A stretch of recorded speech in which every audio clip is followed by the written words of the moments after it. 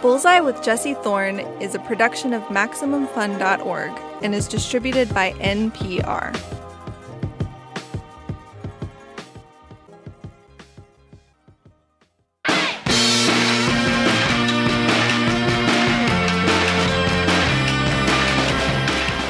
It's Bullseye.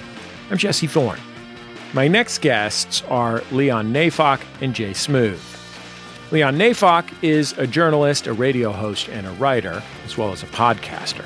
He was the creator and original host of the monster hit podcast Slow Burn. Jay Smooth is a writer and DJ. He founded the longest-running hip-hop radio show in New York, Underground Railroad, which ran for decades on WBAI. He's also a pioneering video blogger with incredible insights into race and culture. The two of them have a new podcast called Think Twice. It's about one of the toughest and most important subjects in American culture, Michael Jackson. Not just his biography or his art, but what he means. The greatest pop music icon ever, an avatar of the complexity of race in America, and of course, an accused child molester. How do we deal with all these things? How should we? What do we remember? What have we forgotten? Think Twice asks those questions. And look, maybe it's self-evident. I want to mention that we are going to talk about the allegations that Jackson abused children. So if that is a difficult subject for you, please be forewarned. We'll also talk about other aspects of Jackson's legacy. So if it's hard to hear those juxtaposed with the really awful stuff, I understand. This one might not be for you. Also, I would like to emphasize that while I can't tell you that Jackson's guilt was proven in a courtroom, I can say that I personally believe his many accusers, and I think Jay and Leon's show does an incredible job presenting those horrific crimes alongside the many other ways Jackson affected our culture. But again, I can understand why it would be hard to hear about all of it together for many people, so I wanted to let you know ahead of time. So let's get into it. My interview with Leon Neyfakh and Jay Smooth. Jay, Leon, welcome to Bullseye. It's nice to see you, Jay. Nice to meet you, Leon. Great to be here. Always good to see you, Jesse.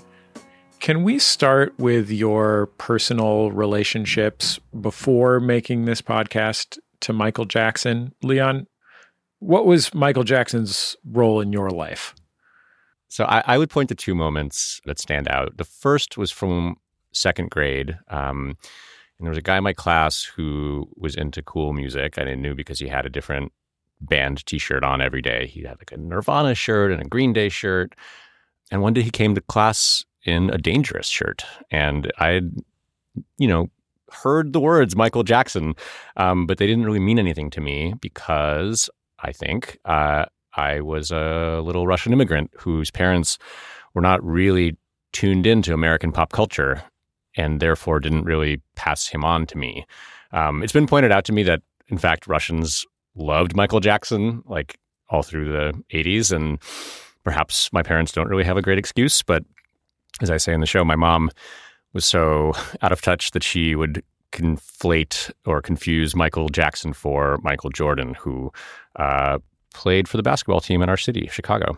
So I was sort of on my own discovering American culture. And so one of the ways that happened was I would see people's T-shirts. And so I remember very distinctly seeing the Dangerous T-shirt and being just like intrigued by it. And, coming to understand Michael Jackson as a real strange figure. By that point, this was 1992, 1993.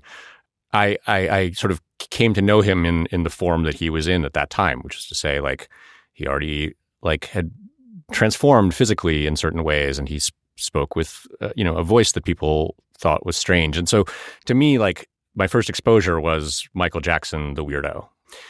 And then later, at some point in high school, I got really into sort of the history of pop music. Like, I started reading music blogs and Pitchfork and buying old vinyl and trying to like become a completist who knew about every era of American pop music. And so you were already basically a budding podcast producer, in other well, words. I think like a lot of journalists, I started out writing music reviews. Like that was my first like thing I wrote pretty much.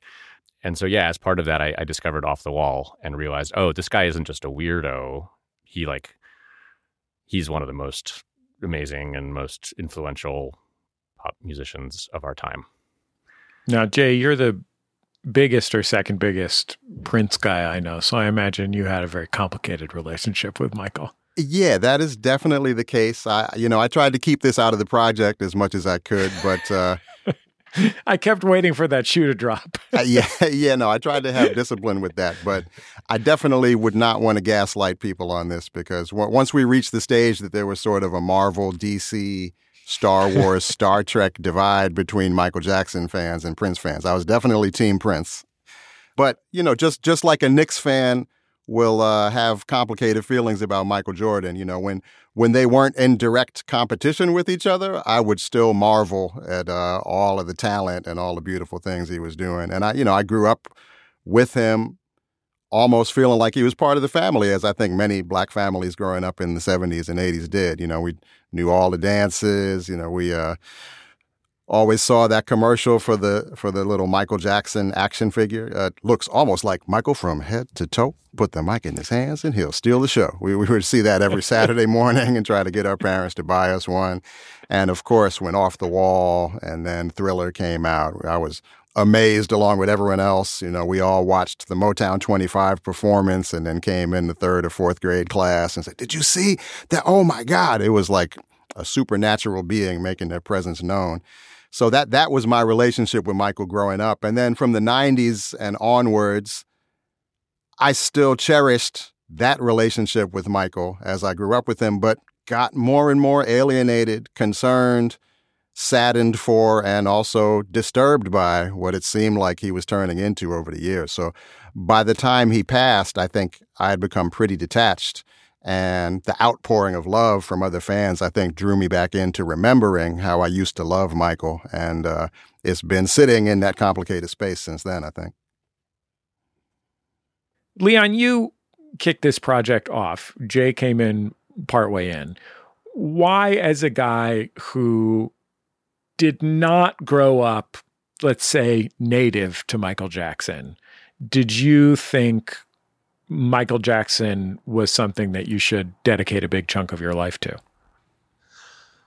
So I had made podcasts prior to this about political history primarily, or exclusively, actually. We had made Slow Burn, a season about Watergate, a season about the Clinton impeachment. And then when we started Fiasco, we covered other big political scandals and the fight over school segregation in Boston during the 70s. We like to take these big, huge stories that people half remember and try to bring new life to them by talking to as many people as we can who were there and who saw these stories unfold from up close. And so for me, like Michael Jackson in the cultural realm is sort of as big as it gets. And I just had this sort of feeling that if we were to just turn over a couple rocks, it wouldn't be that hard to break a little new ground on rendering the story of his career and of his life in a way that was going to feel fresh and sort of responsive to the moment in which the show is coming out, right? Like I think with Slow Burn and Fiasco, like we try to pick stories that have something to tell us about the present. Like I think the best seasons that we've made have all given listeners like a way to think about current events through like unfamiliar raw material, if that makes sense. And so Michael Jackson struck me as this massive story that was, that was inevitably populated by innumerable people that we could reach out to and talk to. And it was also a story that really felt unsettled to me. Like culturally, I sort of had this question, like, where are we with Michael Jackson as a culture? Like Leaving Neverland had come out in 2019. And there was a period of time after the release of that film where it really seemed like people in my social circle were all like, wringing their hands and saying, can we still listen to Michael's music?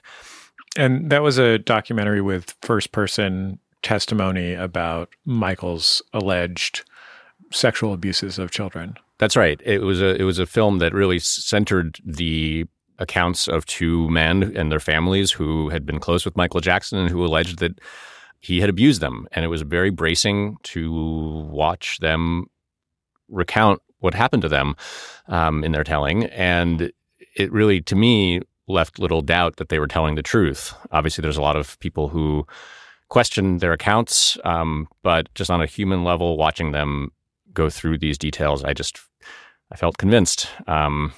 And, fast forward to 2021 or whenever it was we started this, I just didn't know, is Michael Jackson canceled, quote unquote? Are people playing him at their weddings? Did they stop for a while and then start again? And, when we realized, and I think it was really when, by this point, Jay and I were already working together on this, we realized that all that hand-wringing had become, a lot less visible in the past, in the previous couple of years. Were you comfortable with the idea of doing a podcast about Michael Jackson that wasn't specifically about the question of whether he was a sex abuser? Yeah, I think we decided pretty early on that we weren't going to try to relitigate, the evidence against Michael or the evidence potentially pointing to his innocence. We didn't feel like we were equipped really to do that. And instead, what we wanted to do was look at how the culture processed those allegations. In covering, for example, the 2005 trial, our objective wasn't to say, well, here's all the evidence on one side and here's all the evidence on the other.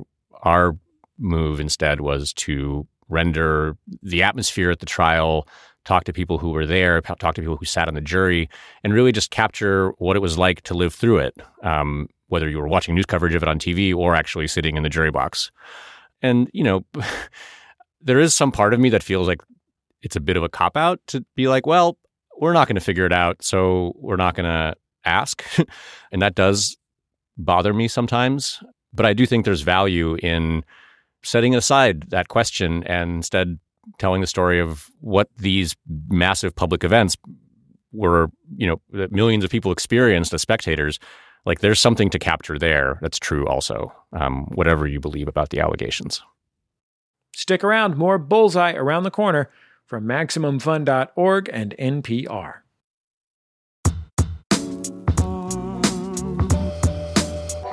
Welcome back to Bullseye. I'm Jesse Thorne. If you're just joining us, my guests are Leon Neyfakh and Jay Smooth. Leon is a journalist and podcast host. Jay is a writer, radio DJ, and hip-hop commentator. The two recently released the limited podcast series Think Twice. It takes a look at the complex life and legacy of Michael Jackson.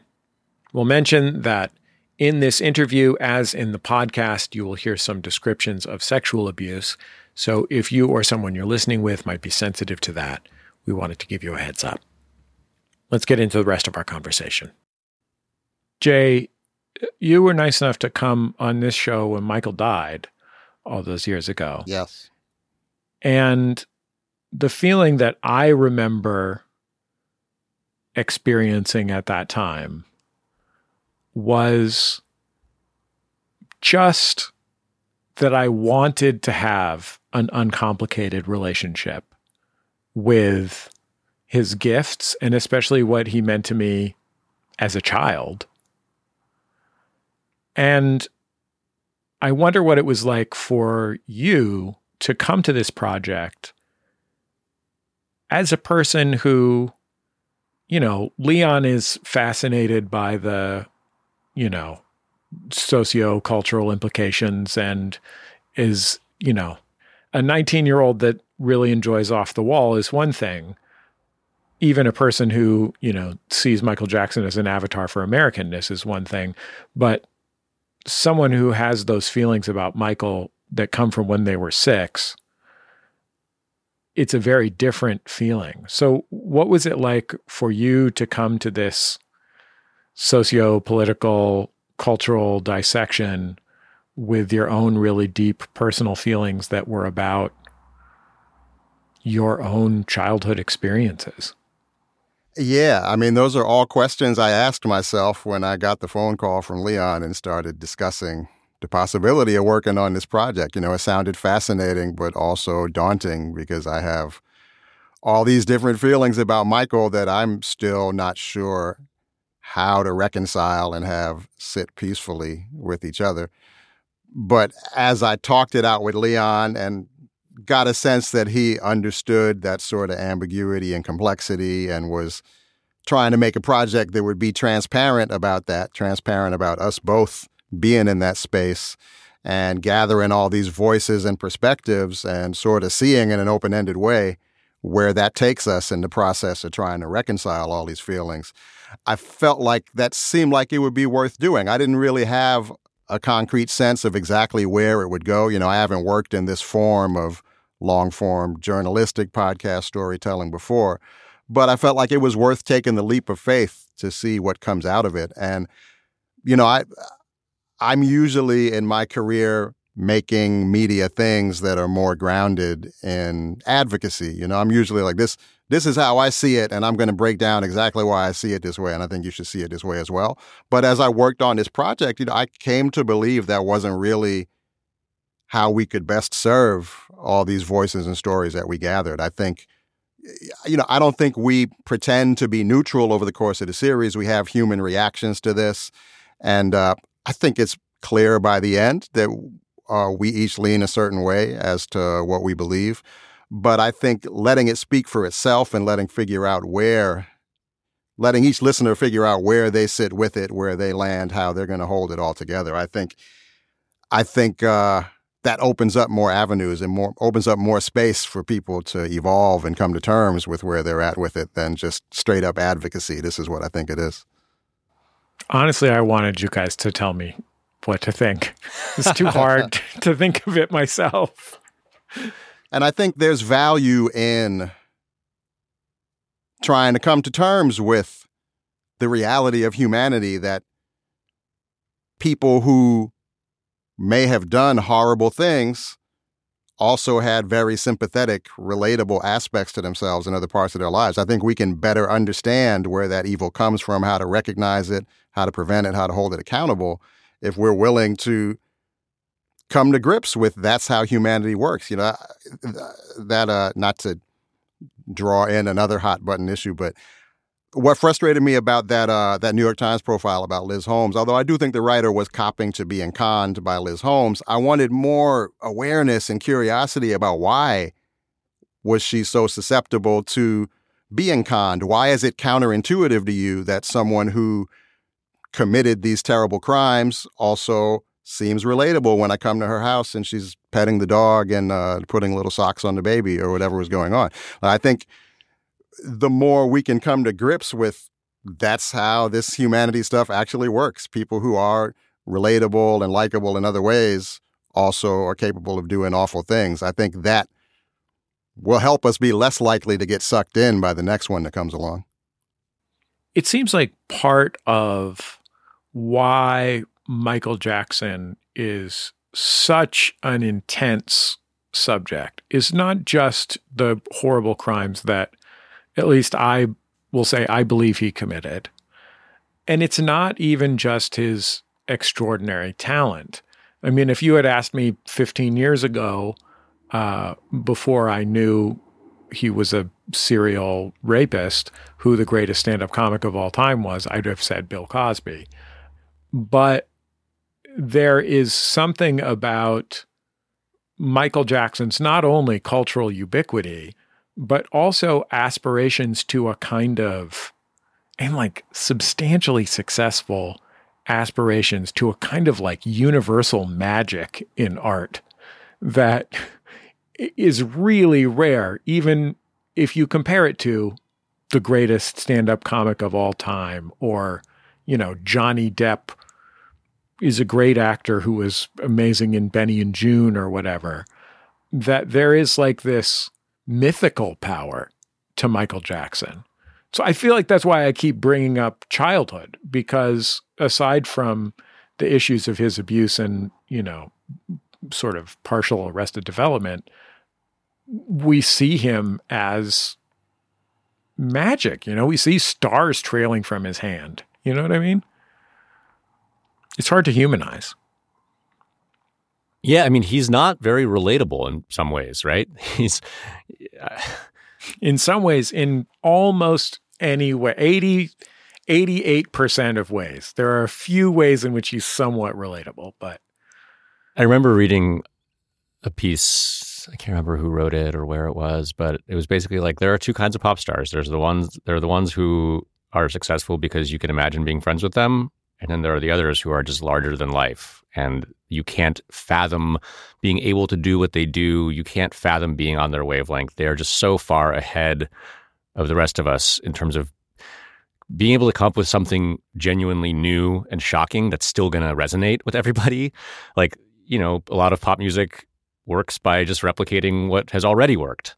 And the people who stand out in pop music history are the ones who have that feel for what's going to hit that people don't know they like yet or don't know they want yet.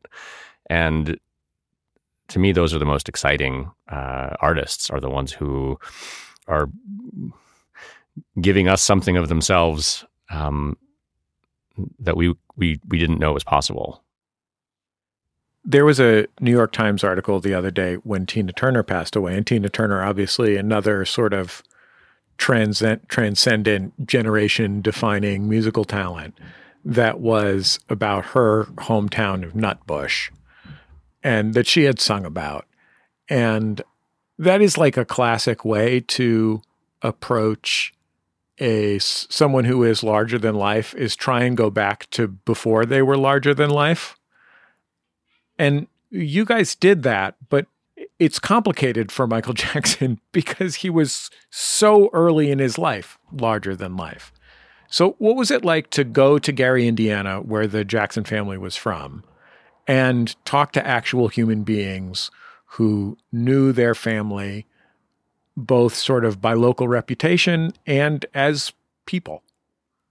Yeah, it was such a precious experience to me getting to go to Gary, getting to meet all of these elders, all of these musicians who were 10 or 15 years older than Michael and his brothers, and were working in the steel mills in Gary in the daytime and then plugging away, trying to make a thing out of it as musicians in the Chitlin Circuit clubs there at night. It was, I just appreciated so much just soaking in their perspectives and just these lives they had lived, right at the precipice of coming out of Jim Crow, coming to Gary and the Great Migration. There's just so many dots of history and culture being connected and illuminated for me as I talk to these folks. And I feel like that could have been a whole side podcast. And it gives a lot of insight into why the Jackson family had such a drive to try and make what they made out of Michael, especially, and his brothers once they saw that talent. And I don't want to say that to excuse Joe Jackson's abusiveness, because I definitely heard pretty direct testimony as to what a foul person Joe could be. And Michael was certainly not shy about sharing the extent of the abusiveness that Joe Jackson had. And on another level, it definitely reaffirmed for me how entrenched we can be in sort of rationalizing forms of abuse, because it's what we came up with, it's what our parents came up with, it's what we feel like we needed to do to toughen our children up to survive in this world that's going to be against them. It in a sadder way, it definitely connected me with how entrenched we are in those things and still have trouble letting go of them. But hearing these stories of Michael revealing himself as essentially this magical, supernatural being that was already seen as more than a child, as, it became commonplace so quickly to refer to him as, a little person masquerading as a child and sort of project this sense of maturity onto him that wasn't there, as well as seeing him as this incredible cash cow, this rocket to the moon that anyone who crossed his path would be hoping they could attach themselves to. Like that, you get a sense from before he's even 7, 8 years old of all the pressure and scrutiny and everything that's coming with this spotlight that goes on his gifts. There's this Jackson 5 song called Going Back to Indiana. And it just occurred to me the other day as I was listening to your show that, like, as so many pop musicians are in the business of mythologizing and nostalgizing their home and their childhoods, I'm like, Michael was making that music when he was like 13. You know, like, it's way past Nas being 19 or 20. Like, he was a child still when he was reminiscing about his childhood.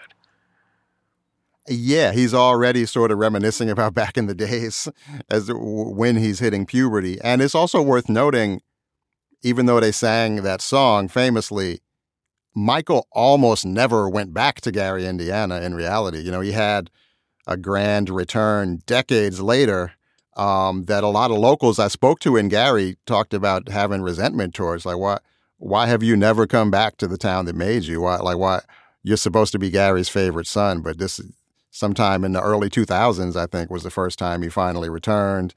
And, you know, there were a lot of mixed feelings in Gary towards Michael for having left behind the city and the Black community there that made him, while at the same time, from Michael's perspective, what does he remember in Gary except living in this awful tiny house under this abusive dad? Gary also is in some ways an avatar, as you sort of alluded to, Jay, for Michael's blackness, because Gary is a black town. It's not an entirely black town, but it's a substantially black town. And that, like, time in Michael's life represents a time when his relationship with race as a public figure was less complicated than it was later.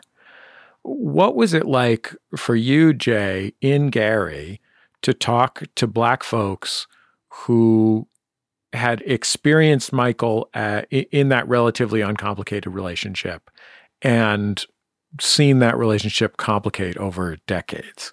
Yeah, it was so interesting to go back to Gary and talk about those issues specifically, because I learned so much about how the town of Gary was at a real crossroads right at this moment when the Jackson 5 were developing, where Gary had been a thriving steel town, that had a mix going on ethnically much more than how we know it now. And right at this time, as this Black middle class was getting stronger, they elected their first Black mayor, Richard Hatcher.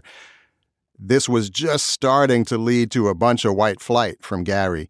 White people had actually formed a new town named Merrillville right next to Gary, specifically to get out of this town that was becoming more and more Black. And that also coincided with the steel jobs starting to fall away and hard times hitting Gary, so that there was a rapid evolution of Gary into a much more segregated, more Black and more struggling town right at the time that the Jackson family was trying to develop this band into their ticket out of that town into something bigger. And of course, then they get connected with Motown, whose entire mission was figuring out how to take these young Black artists and make them palatable to white America so that they could be everyone's superstars. So Michael was, I think, went right from the frying pan into the fire of trying to navigate all these complex racial dynamics at that moment. What was it like for the two of you to revisit Michael Jackson's trial for the sex crimes of which he was accused, when, I'm sure that, like a lot of other people, maybe even most other people, you had kind of spent a few decades working on blocking it out of your mind, not denying it, but just trying not to think about it because it's such an unpleasant thing to think about. Well, the thing that was eye-opening for me was realizing that people who watched the trial and who reported on the trial every day and who were in that courtroom, they were not surprised by the verdict. The people we spoke to felt that the case hadn't been made. And I found that quite persuasive. Like, I can't say that, having heard their accounts of what they saw, that I'm surprised they found him not guilty. It seems really true that the case wasn't there. And if I can interject here, Leon, like, a big challenge of the discourse around sex crimes in general, particularly rape, but also child abuse and so on and so forth, is that there is this discourse that people want to push that a court of law is the final arbiter. And it is entirely possible to hold the two things, A, that this was a reasonable outcome of a legal case because the case had not been proven, and B, that one can nonetheless find credible and believe that he was a criminal. Yeah, I mean, I think some people do think that's a conversation ender, like, look, the authorities looked into it. They presented the best evidence they had, and the jury found him not guilty. And I think for a lot of people, that's kind of the end of the story. But I also, I don't think that just because there is that verdict, it means that the rest of us are off the hook for deciding what we think happened. Yeah, and I think one valuable part of the series to me was getting to hear from some of the jurors. One of the jurors we spoke to in particular, you really get to hear what her thought process was like. And as we cover the trial, I think the series does a good job of illuminating how the prosecutors just did a bad job, how it was easy to chip away at the credibility of certainly the parents, both with Evan Chandler and with the Gavin Arvizo case. And I think if you're inclined to do so, it's easy to single out those aspects of the story and look at the settlement as inconclusive and then the verdict as the last word. But I wouldn't feel like I'm being entirely real with myself if that's where I land on this, knowing that at the end of the day, you can hear from the juror we speak to that she was guided, as every juror is in the end, by their gut feeling. Like she watched that kid, saw him smirking a certain way and said, I just feel like he's not telling the truth. And those gut reactions that we all have, they don't come out of a vacuum. They come out of the collective understanding we have in the place and time that we're in. And I think you can hear, as we revisit these times, how differently people might have understood accusations of abuse, how a survivor of abuse will speak, how it is part of the makeup of predators that they will intuit who is a vulnerable victim, who has flaky parents, who won't be able to tell their story well. That all goes into the calculus of who they victimize. I think there's a lot of elements to the story that we'd be better able to understand now and may have made the verdict play out differently, but certainly I think can allow us to look at it from different angles that we might not have been as equipped to reach back at that time. We have even more with Leon Neyfakh and Jay Smooth still to come. After dozens of interviews and months of research, did Think Twice change the way that Leon and Jay feel about Michael Jackson? They'll let me know when we come back. It's Bullseye from MaximumFun.org and NPR.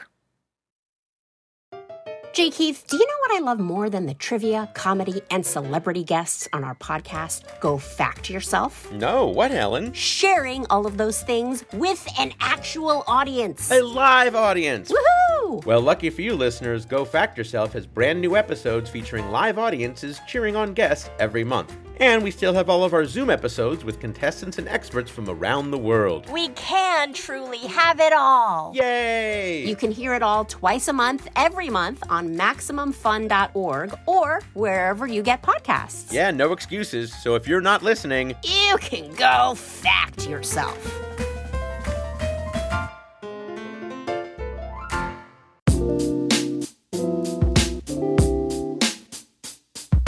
This is Bullseye. I'm Jesse Thorne.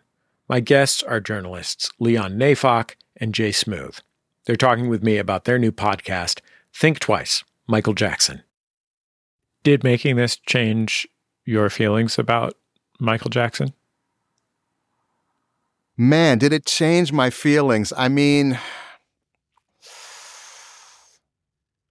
I think I came away with a more profound sense of what a tragic life and what a tragic story this was. I think I've sort of held back from expressing this because I don't want to discourage people from listening to this 10-episode series, which has a lot of ups and downs, a lot of fun moments, goes to so many different places.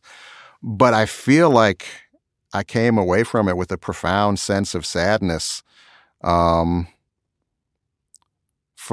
how inhumane this life was that Michael wound up leading. How unhealthy it was to, from such an early age, find value, find your sense of self from how amazing you are in this spotlight, how magical you are as a public figure, how much value you will have because of how you touch people as a performer. I think in a more complex way than could be conveyed by calling him Peter Pan or anything like that, it left him as a hollow human being, constantly trying to fill these holes inside himself with the beauty of his art, with the public adulation that it brought. And I think it just became a really dark and healthy thing for himself and ultimately for people around him. And as much as I loved and cherished all the art, all the expression, all that he gave us, that was a part of my growing up, I feel like there's a part of Katherine Jackson's memoir where she talks about before the Jackson 5 had even been formed, they were really struggling in Gary in this tiny little apartment with all these kids. And they said to themselves, we need to just leave Gary and build a different life. We have some cousins in Seattle. Let's move to Seattle, get better jobs, and try to build a different life there. And they actually embarked on that trip. They started driving to Seattle, and the car broke down, and they couldn't afford to get the car fixed. So they had to turn around and go back to Gary.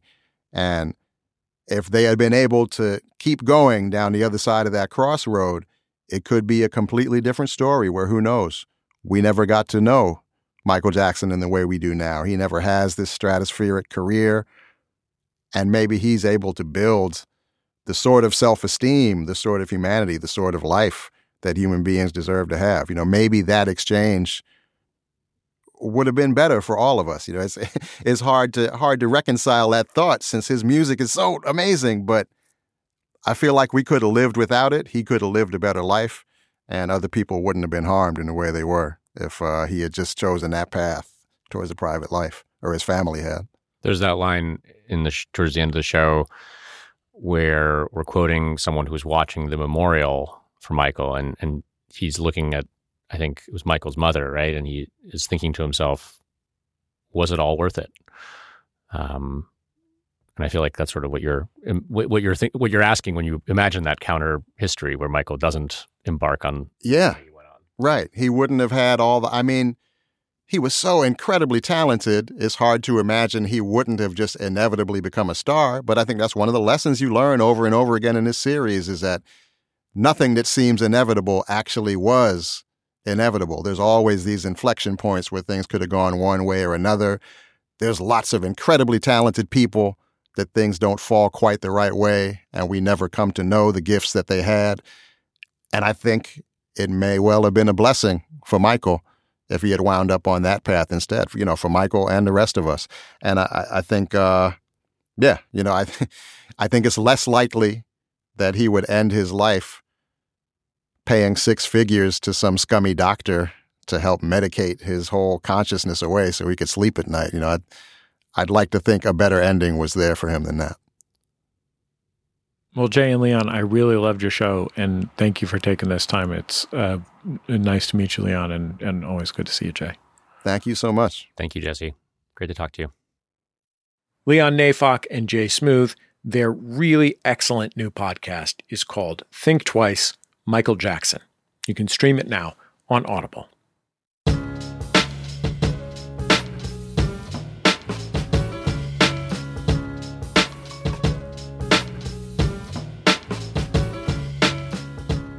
That's the end of another episode of Bullseye. Bullseye is created from the homes of me and the staff of Maximum Fun in and around greater Los Angeles, California.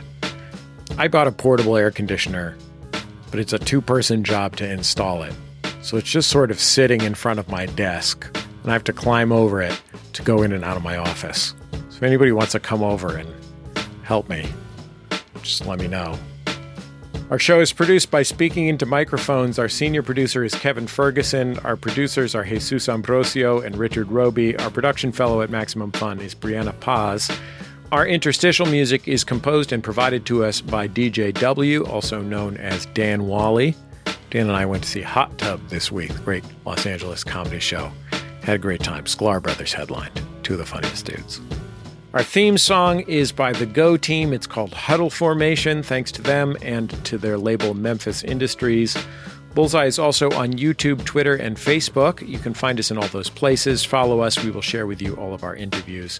And I think that's about it. Just remember, all great radio hosts have a signature sign-off.